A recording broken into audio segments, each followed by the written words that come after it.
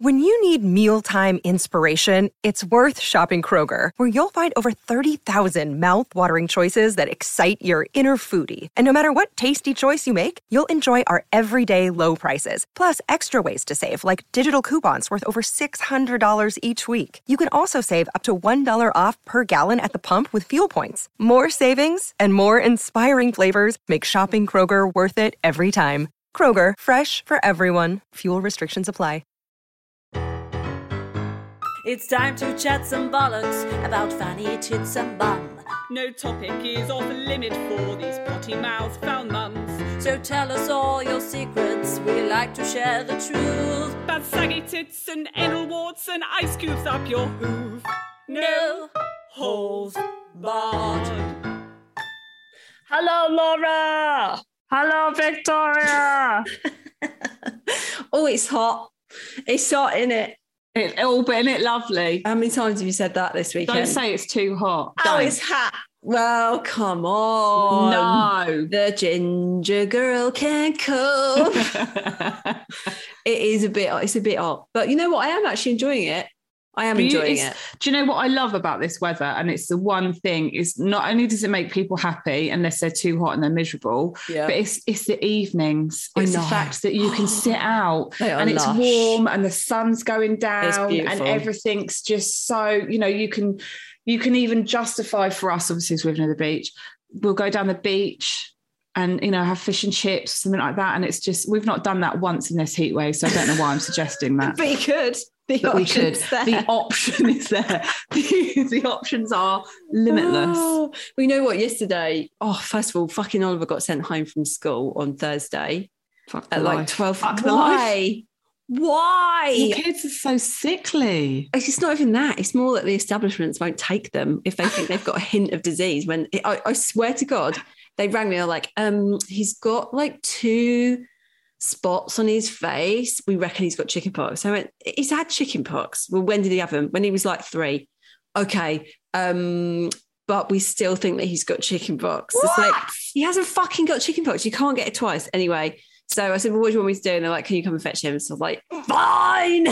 Just really annoyed. And they said, can you get him checked out? So I went and fetched him. And that's my day over then. That was my work. I was really furious about it because I just take the brunt of the kids being sick and having to sacrifice work days because I'm what are we? What's our job title? Content creator, entertainer, comedian. Comedian. Don't forget podcaster. Oh yeah, podcast. I forgot about that. That's an essential part of my job title. So I can take the hit on it because I'm self-employed, but that doesn't make it any less irritating or make me feel. Yeah, I feel like fucking. This is just what happens to women. We just take the brunt of all of this. Don't, because that guy's going to be on our back again. Oh, snore off, Dave. Not all men. Not all men. But unfortunately, the man I'm married to. I do have to interject immediately and set you right, because you have given information that I can guarantee will have an influx of people telling you different. And that is, you can get chickenpox more than once. Yeah, probably. My brother-in-law has had it 5 times. Anyway, it wasn't chickenpox because he went to the pharmacy. I don't give a shit. I don't give a shit. They're fucking insect bites. He just had like a bit of a reaction to the insect bite. And also, it's so fucking hot. It could have been hives. I know. Yeah, exactly. I mean, who keeps their kid in school with hives, to be fair, I would. Vic does.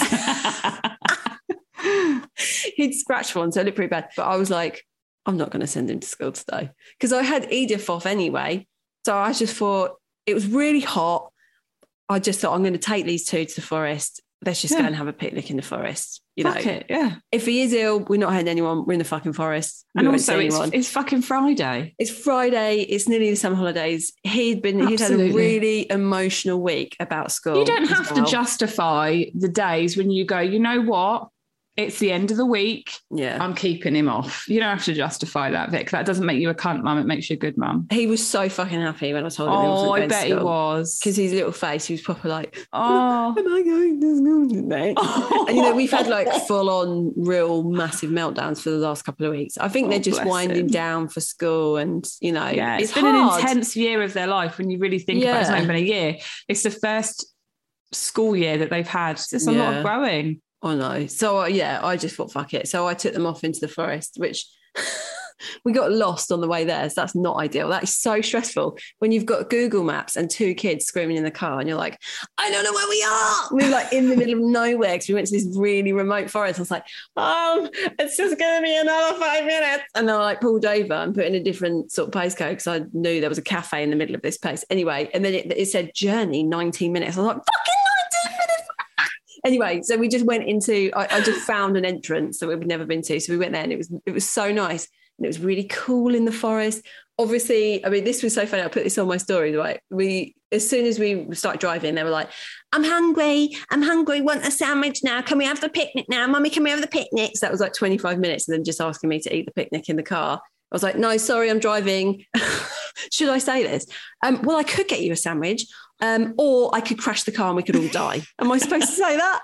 I don't know if that's good parenting. What would you prefer, kids? Yeah. A sandwich. Righto. I'm letting go of the steering wheel. The thing is, they'd both say a sandwich. Yeah, my just be like, I just want a fucking sandwich, Mum. My children, as soon as they leave school, it's like we have a, 2.5 minute journey home from school to house. And I'm not kidding you. It's like, it's unimaginable.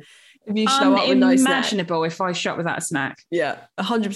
So we got there, Edith was kicking off because this girl loves her food. And, we'd gone maybe 4 minutes over her normal lunchtime. So we literally had taken 10 steps away from the car park. And they both had their sandals on. Epic fail on my part because it was every 30 seconds, I've got a stain in my sandals. So we had to take the sandals off. Mistake. Just in my head with the 2 of them, both of them are just constantly, that's all we did. We walked probably 10 steps. I took their sandals on and off about 25 times. And then they were moaning so much. I was like, fine, let's just sit here. We sat on the path. We didn't even find a spot to have a picnic. Do you know, I think we should rename this podcast Vic's Parenting Bitch. That's what it is.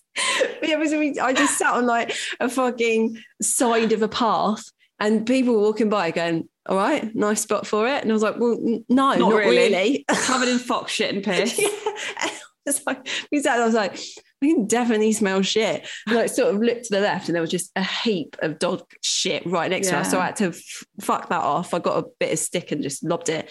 And then Oliver has no warning for when he needs to poo. It's not a situation of like, I think I might need a poo. Oh, okay. Like the girl last week.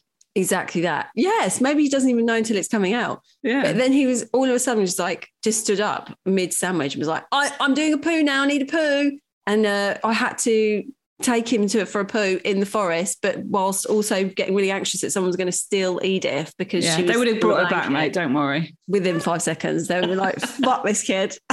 I don't want her. I could still see her. She was still there. So I'm like holding Oliver, crouching him over, and he's curling out a massive turd, like gigantic turd. I'm trying not to get it on my sandals all over him. Thank God I took baby wipes because I don't normally carry baby wipes that frequently now, but I bought some when we were in the supermarket. I was like, just in case. You know what that is? That's intuition. It was intuition. And then he did the poo and he was like, 2 minutes later, oh no, I need another one now. So we had to go back and poo on top of the poo. And then I just covered it all up with leaves like it was some sort of horrific crime and just hoped that no one would find it. It was buried. And then we went to a pub that was across the road, had an ice cream, and Edith smashed the sundae glass all over the floor and it actually smashed in half and like ice cream went everywhere and she was screaming. And I just thought, why am I doing this? Why am I doing this? Yeah. I remember when the boys were younger and saying to Steve, it was the summer holidays, Elliot was in school. I don't know how old they must have been. And Steve obviously worked all the time, so he was never at home. I was like, I'm going to take the kids to the Isle of Wight for the day on my own, on the ferry as a foot passenger. And Steve looked at me and he went, I don't think that's a good idea. And then I thought about it and I was like, what? Why would I do that? That's sometimes that would end in disaster. You have this like idealistic kind of idea of what your day is going to be like. And there were moments of that where it was really idyllic and lovely and gorgeous. And then there were other moments where I was like, fucking kill me now. So we got home probably about 3:30. It was roasting up, just put the paddling pool out, sat in the garden, and then Rob came home and I was like, right, you are taking over. I've had enough. I'm fucking done. Let me just tell you what happened yesterday. Rob called me a miserable cow. As a joke? Laura's face. No. In all seriousness, I couldn't believe it. I could not believe it.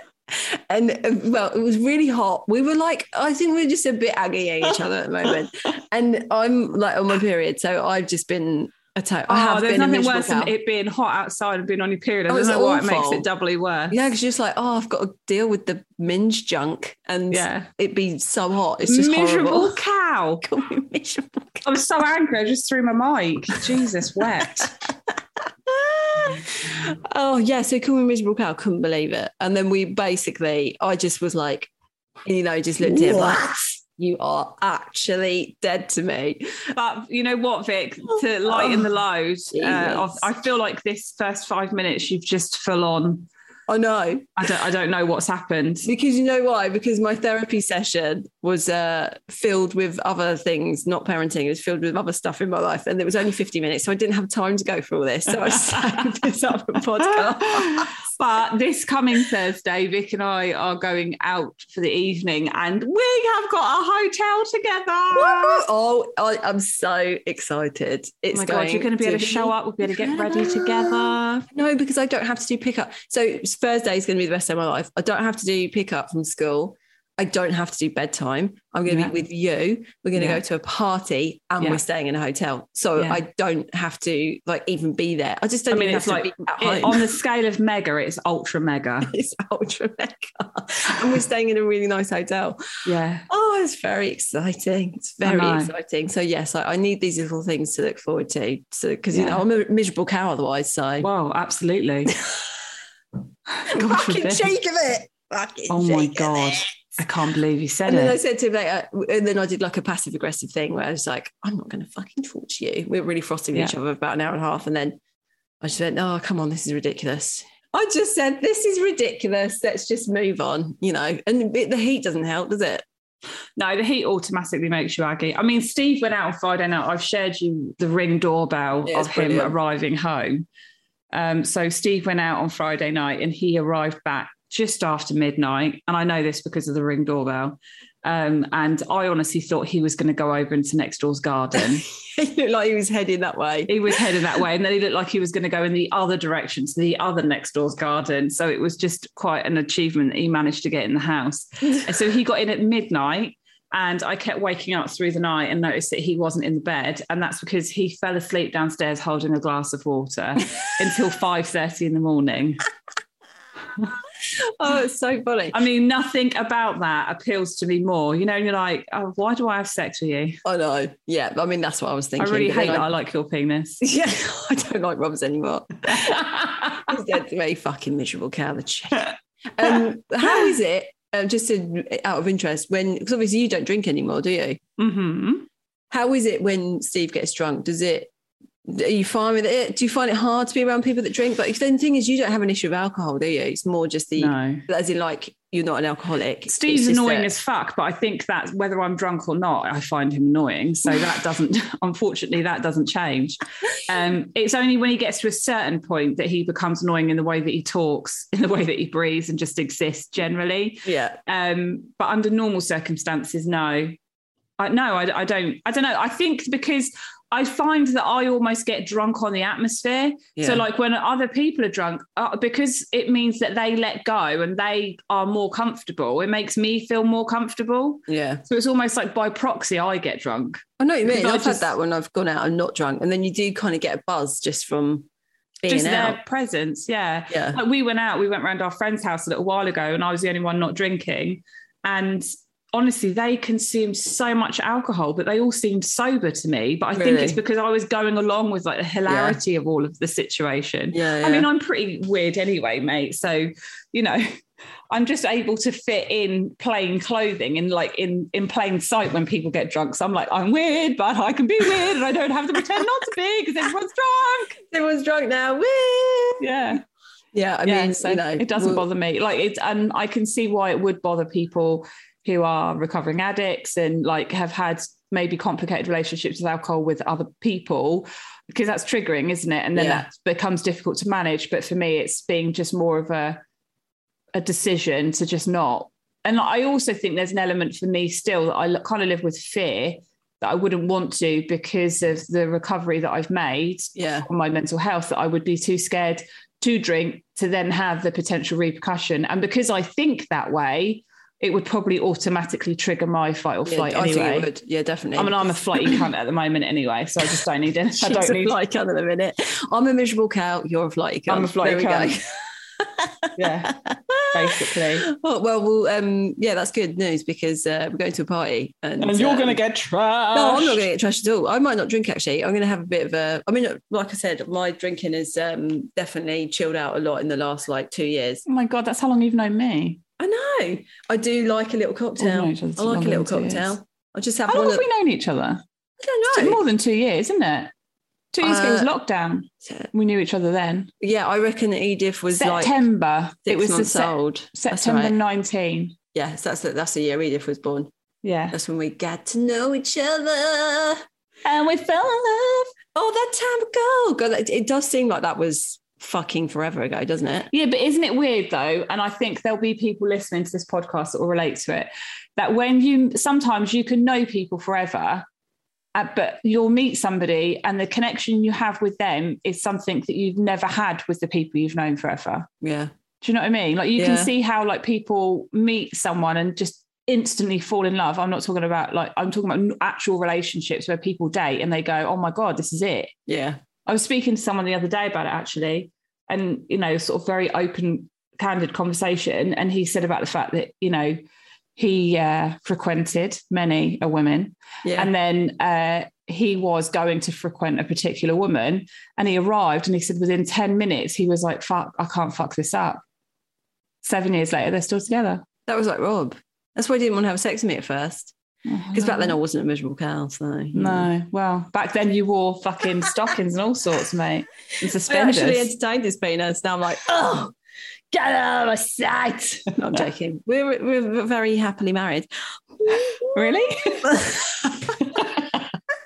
It's the heat, love. It's the heat. Everyone has bad patches, yeah. Everyone has bad patches. Let's normalise the normality of marriage and everyday relationships. Yeah, but not being fucking hunky-dory all the time. But also there's a lot going on in my life that's, outside of Rob. So I did actually do some psychoanalysis on myself and was like, okay, this makes sense. Yeah. But I would have then been even greater at then saying to Steve, and this is why I have reacted this way. And you have called me a miserable cow. Yeah, I need to actually. I nearly did, but the kids were around and it was just I do need to talk to them about it. Save it up. Yeah, I'll save it up. I'll save it up. Make him feel really bad. Yeah. I'm like, mate, we've gone so off topic. Oh no, Jesus Christ. I don't even know what we're talking about, me being a miserable cow. Okay, should we have a story then? So just to let you know, I've had a good week. Thanks so much for asking me.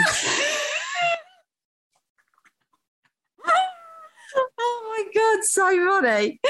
How have you been, Laura? It's because we've just cut out about 40 minutes of me and you just bitching about life. So our listeners haven't heard that bit. I think when we go to this hotel on Thursday, I believe very little sleep will take place.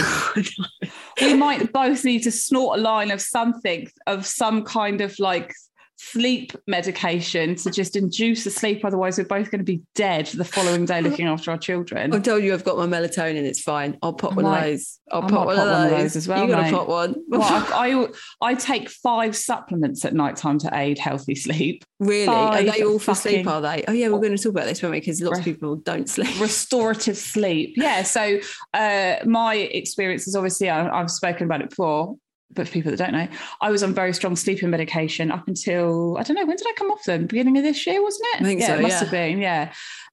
So for a year, I was on the maximum dose of prescribed sleeping medication and I weaned myself off of them. And now I take ashwagandha. I take Cherry Active, and I take magnesium at bedtime 2 hours before bed. And I find that I take it and 2 hours later I feel like, oh, I'm tired. Yeah, a little bit. It kicks in. Yeah. So it's not it doesn't conk you out because that's obviously not what it's used for, but it's to help aid sleep. Yeah, because the magnesium is like a muscle relaxant. Cherry's got melatonin in it naturally. And what was everything? Ashwagandha. Ashwagandha. Don't know what that is. What even is that? It is an African root that is turned into a powder, and basically it helps with, I mean, Google it. I'm not telling anyone to prescribe it to themselves because obviously I'm not a practitioner, but it is used very successfully for stress, sleep and anxiety. So I was saying, because I take the melatonin, but I don't take it all the time. Although I've been told that that's not a good thing to do because, you know, melatonin is a hormone essentially. But sometimes I just need to take it because I don't like sleeping tablets. They make me feel like shit the next morning. Melatonin doesn't. Yeah, melatonin doesn't. You just feel normal. But then I have this sleep tea combination that the nutritionist lady that I saw told me to have, and that's been it's like soil. It tastes so earthy. It's just I think it's valerian. That's like a valerian. That's another one that's a natural sleep aid. That passion flower and lemon balm, and you have to buy them as 3 separate things. One of them actually looks like hamster bedding. Vic, my gag reflex would not cope with that. I mean, I appreciate that you do some weird shit anyway, but I wouldn't be able to do that. I mean, I homemade a rhubarb compote for myself to have at breakfast time. What was that like?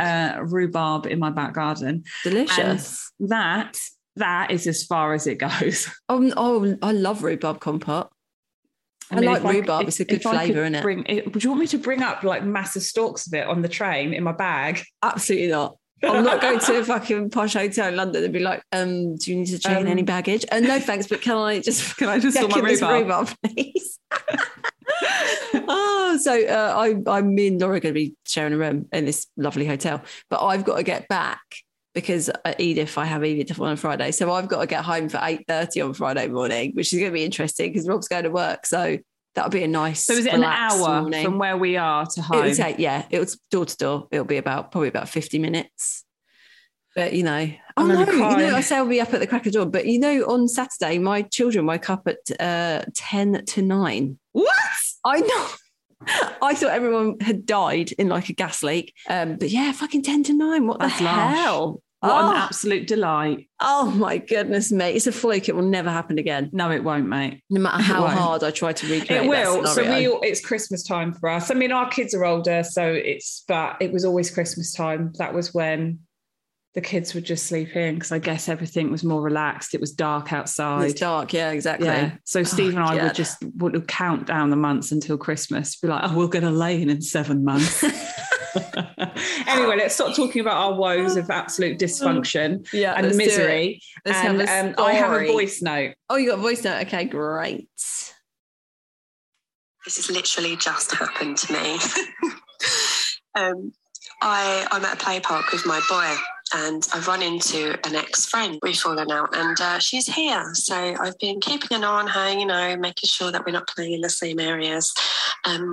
Side note, I'm on antibiotics and getting the shits. So I run to the toilet and make sure my boy's all right. I run to the toilet and I make this horrific sound as my bum explodes. And then I realise there's no toilet rolls. Oh, no. I ask, who's there? Can you pass me some toilet roll? There's no way that they didn't hear it. And guess who it is? Is that? Yep.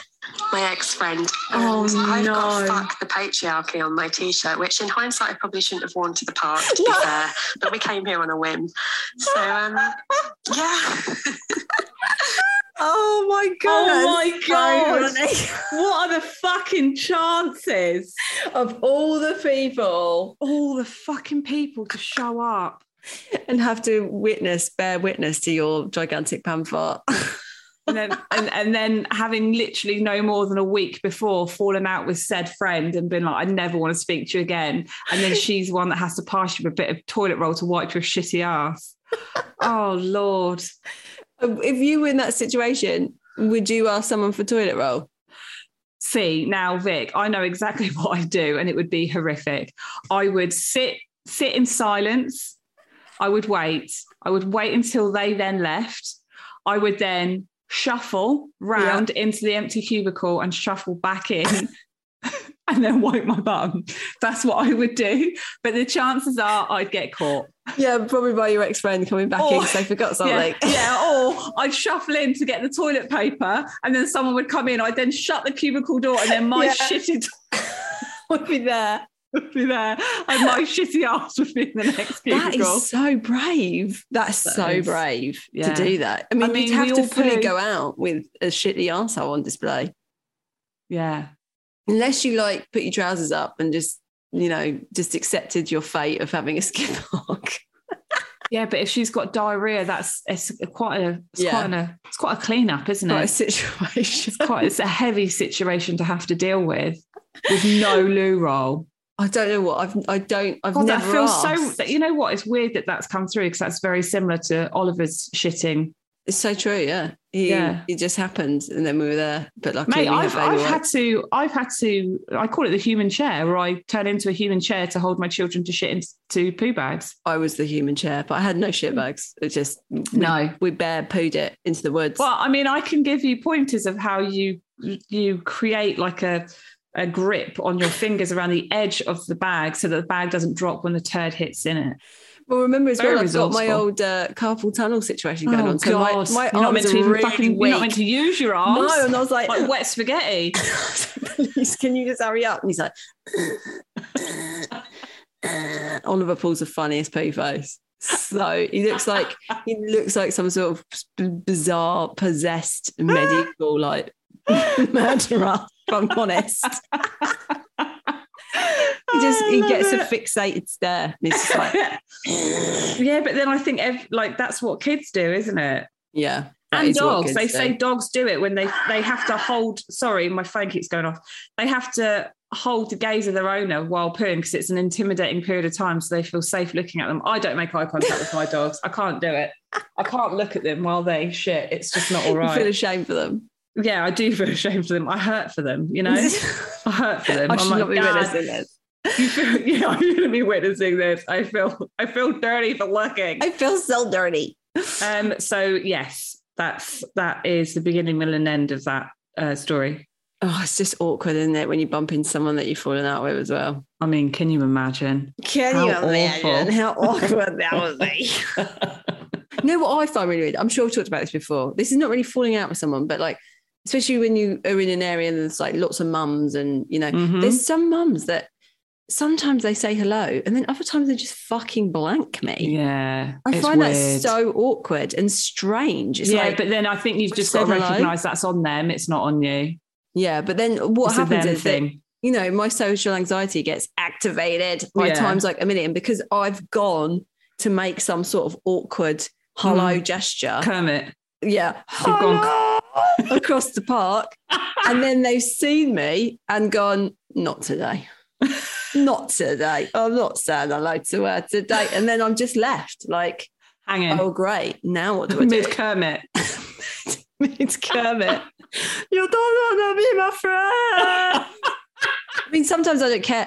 Generally, I don't care because I don't really want to talk to them anyway because, maybe this is a problem. Maybe they've detected that I'm a miserable cow. That's the theme of this. That's podcast. What this podcast is discover called whether Vic is a miserable cow. Well, I mean, you've never been a miserable cow to me, so I can't say that I can vouch for Rob's experience. I'm not miserable. I'm not to people. You're only miserable with him. Contain it to I keep it just in a safe space. I contain my misery to home. Yeah.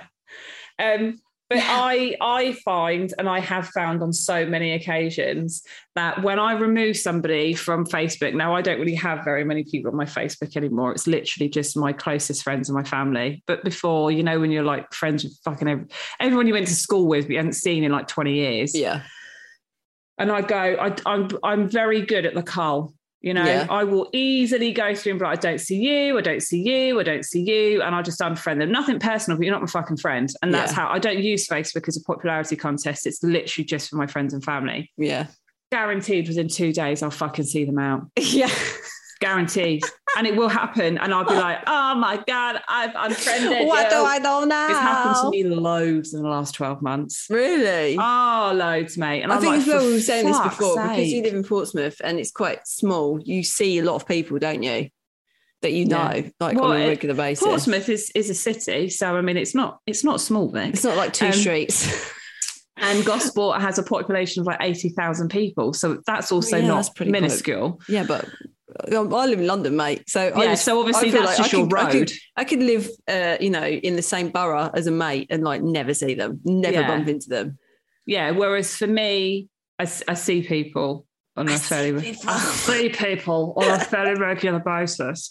And it will always be the people that I don't want to see. And I'm like, for fucking cunting sake. I'm so weird in those situations. The only thing I can really think of is like, if I see an ex-boyfriend, that would, I'd be like, I just say the maddest shit. You've met me. That's what I've said to Vic about this coming Thursday. Vic won't say anything and I'll over-talk and probably offend every single person there because I've just got no filter and I feel nervous. Yeah, and because you're there as my, literally my human shield.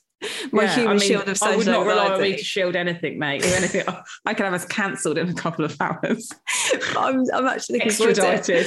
I won't even need to get drunk because you'll be there as like my buffer. Whereas normally alcohol would loosen me up a bit. Absolutely nail it or it will be catastrophic. And that's the problem with me. There's no guarantee on which way it'll go. And if I have to know who's going, because then I'll have to overtalk myself to be like, don't mention that, don't mention that, don't mention that. But then by saying don't mention it, I'll mention it. Well, I'm here for it, mate. I'm going to try and great, thanks. I'm so pleased. I don't feel like you're being supportive though. Got an agony aunt here for you, darling. About careers. Oh, hi, ladies. Don't ask us. I absolutely love the podcast. Get excited every week for a new episode. Laughing with you both has really helped me to take life not so seriously through a tough few years. I'm 25 and I've been burnt out by my social work career twice. Well, that is a tough gig. Yeah, really tough job. I finally decided to put myself first and really focus on what I want to do career-wise. I'm trying to be selfish and make more of a priority for myself and my self-care in order to protect my mental health. However, now I'm shifting into putting myself first. I just feel so lost and not sure what skills I have or I want to do. I think that is so common. That's such a common feeling, isn't it? I mean, I feel also like that, because mate. You've only practiced in one area of career of your life, which is also exceptionally taxing. And if you can manage that career, then Jesus Christ, I think you could manage most things in life. But it's just when you don't know what you want, you feel lost. Yeah. I'm struggling with anxiety, depression, and contamination OCD. It is wild that healing is not linear, and I can feel really high and really low every day. I really do just want to find a passion that I can turn into a career or find something that will make me excited for the day when I wake up. I'm currently in a really boring job, and when I complete the work, I end up going on my phone or reading this book as there is nothing else to do. I've asked my boss a few times what I can do next, but she tells me to ask another colleague instead, or tells me I cannot do anything else as it is above my pay grade. Oh my God. So frustrating to be in a job that does not challenge me at all. Yet I can't seem to use this time to find what I want to do with my life. Please, can you ladies give any advice at all? I'd be so grateful to know where to start looking for a new career and how I can go about finding something that sparks passion. I've worked so hard to get my degree and to help people, but I've ended up suffering so much. I'm now at a point where I'm fearing failure, but I also just don't care about my current job, which is what I don't want in my life. Also, any advice on being kind to myself would be wonderful, as I'm my worst inner critic. Thanks for reading, and I hope you can give me any tips to make a huge shift in my life. Oh, okay, no pressure. And how to feel motivated. I have no idea what is out there and where to get started. Love you both so much. Thank you for what you're doing. Kiss, kiss. Kiss, kiss. Laura, careers. I personally think, what is her passion? Just write it down. I think that's like such a good thing to do. And it might be, you won't be able to do it in one hit. It could be that it could take weeks of you formulating this list of things of what do I love?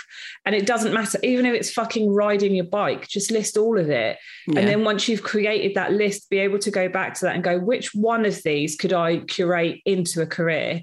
And then work from there, because your passion doesn't necessarily have to, why can't it become your career? It's very difficult to know what that could be or where to look until all of a sudden you know what it is that really sort of sparks that love. And, by the sounds of it, she obviously really likes caring for people.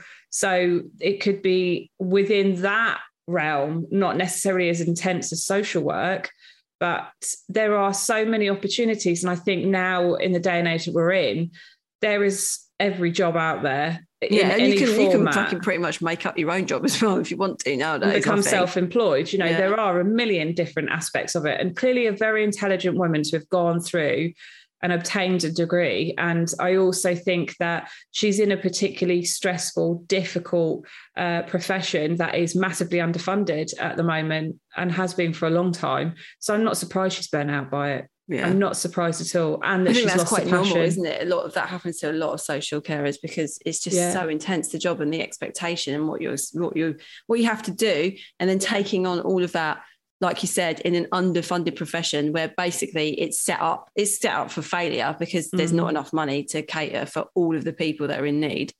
It's going to take a toll on your mental health, isn't it? I think that's hard though. It's really hard because if you don't, I don't know. I don't think, like she's saying, mental health isn't that linear. I don't really think a career is linear at all. No way. That way, like there's no one career set out for just. I think that if you were to find somebody that found a career as young as she has and work that through until retirement and say that it was still a passion, you'd be hard pushed. Yeah. I just think, work on you. And it sounds like you need to do that anyway because of that inner critic, which we all have, don't we, Vic? Mm-hmm. Yeah. So like working on that person inside you that feels like she's not worthy enough of change or is too scared of change. And, I know it sounds daft and I say it to people and I think they look at me like I'm a weirdo, but just thank that person that's there inside you. It's not another personality. It's nothing like that. It's just that person inside you that says, I don't want to get hurt anymore though.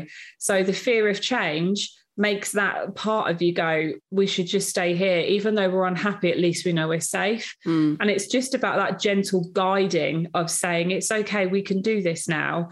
And the small steps that you take, then they're going to feel so insignificant that they don't mean anything. But when you start that process of even going, right, I'm going to write a list, that is the beginning of that chapter in your life where you start to make that decision about what you want and what you deserve as well. And if it was one massive giant leap from one thing to the other, you're not necessarily guaranteeing that it's the right decision. So take it slow and work on your self-esteem and know that you are worthy of looking after yourself and care. Because if you don't have that, then what do you have? Because you are important and who you are is incredible. You just need to be gently reminded of that. That's all. And I do think a career, I mean, whatever she ends up doing, there's always going to be a transition period when you make a career change because, that's happened to me. I've made 2 career changes, big, I suppose, pretty big ones in my life. One, when I started out after uni and worked in TV and production and really thought, this is where I'm going to be, this is going to be my career. But very quickly discovered that it was, let's just say there's a lot of cunts in that industry. I didn't really like the people. They weren't for me. So I got out of that. And I mean, this was at a time in my life when actually I was probably the same age. I was about 24. Yeah, I was 24. And then I moved back home and I, like this lady, I really wanted to help people in some way. And I knew what my skill set was at that time was a really practical one. It was video. Like I could make films. I knew that. So I did a lot of volunteering, working with various charities. I wasn't getting paid for it. I just volunteered for the whole lot. And I did a lot of work like that for a year, but I could because I lived at home. Yeah. So, my mum and dad were obviously supporting me. They weren't giving me money. I also temped, which was probably the shittest year of my life because I worked at Red Bull. Like that was my temping job for that year. So I worked part-time at Red Bull on the reception. So I did that. So I it was that bridging that gap of having a way of still making an income, and mate, that job was boring. I can remember you start the day and then at 10 o'clock you actually want to just die because you're like, it only this is shit and I'm here till 6. It was just so boring. Anyway, but whilst that was going on, I was then also doing all these other things. And it led to the job that I got at a secondary school, which was like supporting creative projects in this secondary school that was really creative. That was our whole ethos. It was part of their philosophy to have a creative education for all kids, blah, blah, blah. And I ended up in that job. And then that kind of did like become, I don't know if it's, do you think a dream job exists, Laura? Because it wasn't my dream job. There was elements of it that I loved. And then I stayed there for a really long time, 12 years. I think dream jobs do exist, but I think it's another like really disillusioned idea that's kind of pumped out by people that go, oh my God, I'm living my best life. And it's really not helpful because we're idolizing the fact that perfection exists and it doesn't. There's no perfect job because there will be good times and there will be bad times. I fucking love what I do. And yes, I guess you would consider it a dream. And to me, it is a dream come true. I've always wanted to do entertaining of some description. So the fact that I'm able to do it is a dream come true. But that doesn't mean that the bad times don't exist within that. Yeah. So I think that it's not necessarily about a dream job. I think it's about opportunities that will make you feel more fulfilled. Yeah. And it's about knowing the fact that if that opportunity changes and it's not what it wants or it evolves into something different, then that's completely natural and okay. And that you can't always love what you do because there's always going to be shit parts of it. Yeah. There's going to be times when it's hard and that's just, you know, that has to be okay. And then we both made the transition into this career, didn't we? Because we were in a similar position. Pretty much exactly the same time, wasn't it? Yeah. I think you, if anything, you were kind of the person that really gave me that push. You were the person that went, Laura, just fucking do it. And I took the dive through your encouragement to go because you knew how desperate I was to go. Yeah. And I was in admin for 14 years. It wasn't a fulfilling job. I hated it. And I knew it wasn't what I wanted to do, but it worked around the kids and being at home. And it was adjustable, or it was adjusted to the fact that I only worked part-time. So it was just easy. It was round the corner and it fitted, but it didn't make me happy. No. And then, you know, it was through conversations with Vic and Vic going that I just thought, I'm doing it. And I, you know, like I do have a level of impulsivity about me anyway. And I think if I hadn't have had that impulsiveness, I probably would have been stuck there for a lot longer. And I'm so fucking pleased I didn't do that. I'm so pleased I left when I did. But we did the same thing, didn't we? So we stayed in those jobs, but whilst our social media thing was happening. Yeah. And that was just kind of going on. But there was definitely a crossover period where I couldn't have done the social media unless I'd had that job because it was the income, you know? Yeah. And so that income was sustaining but it was like having two fucking full-time jobs because it was two full-time jobs. What we do on the surface looks like we're fucking larking about living our best lives all the time, but it's absolutely, I think that's so far from the truth. It's not my dream job. I don't know what my dream job is. Doing this is not my dream job. I don't know that this is my dream job, but the industry, although, you know, whether you'd say I'm in the entertainment industry, I guess we are, aren't we? Yeah, I think we are. We are in the entertainment industry because we're entertainers. We're just on the internet, but that's still part of the industry. And I think that's the bit that was my dream job, not being on social media, not by any stretch of the imagination. Is that where I wanted to be or where I had hoped to be? But I love what I do because it's within the realms of what I wanted to do. Yeah.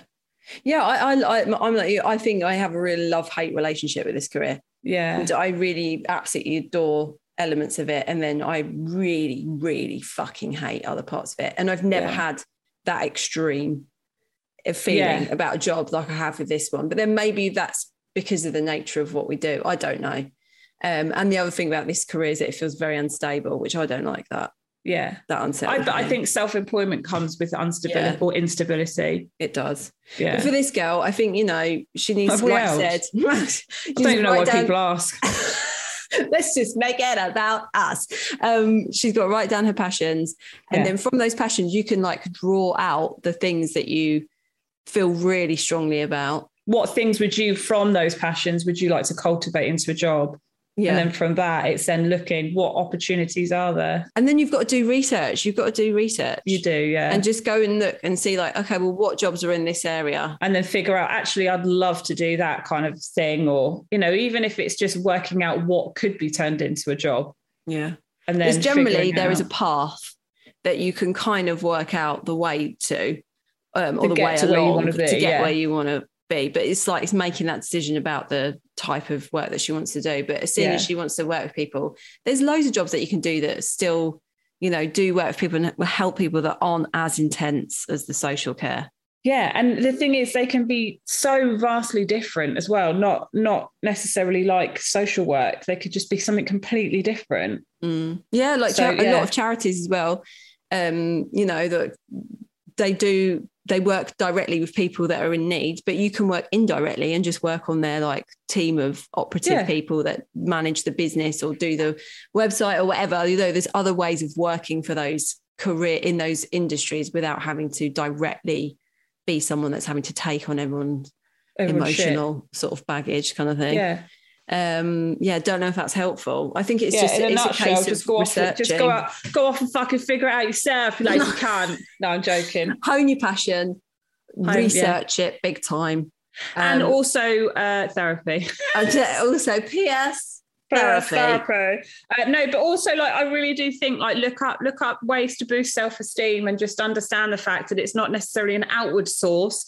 That inner critic, I know that both of ours are a prick, so we both suffer with it, and I think that most people do. It just depends on to what sort of extreme it is.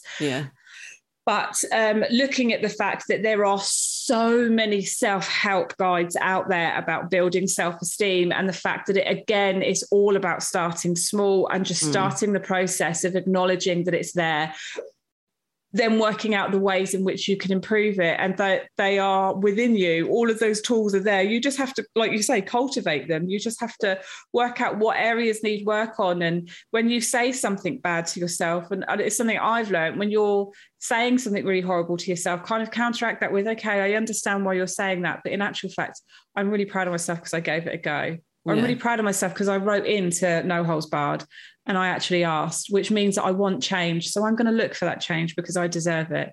It's those little comments that when you make that effort to hear the way that you speak about yourself. And I really can't stress enough how we are so quick to demonize it and be like, oh, why am I talking to myself like that? And that's almost like the worst way to deal with it. I think we've spoken about the chimp paradox before, haven't we? But that's like a really helpful book that I would suggest to anybody about how to change the way you talk to yourself and why it's really important. And it has such helpful techniques. There's loads of famous people that follow the chimp paradox as a kind of way to manage their mental health. That I would suggest reading that. And, you know, there's loads and loads and loads of books out there to help with managing that mental load, and also to know that you're not alone with it. It's just not very heavily talked about by people because it feels shameful, especially not successful people. My book out is in less than 2 weeks. I'm discussing such topics. Oh my God, you have to get Laura's book. Absolute perfect thing to read. Chimp paradox though, because he's a doctor and he actually knows what he's talking about. Oh, now, self-inner critic. Pipe down. Thank you so much, sweetheart. Thank you so much for that thought.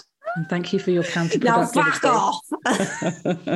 Right, let's round up. So if you want to send us a story, a DM or a voice note or an agony on anything you like, any other business, you can email us at noholesbarredpodcast@gmail.com. Or what else can they do, Laura?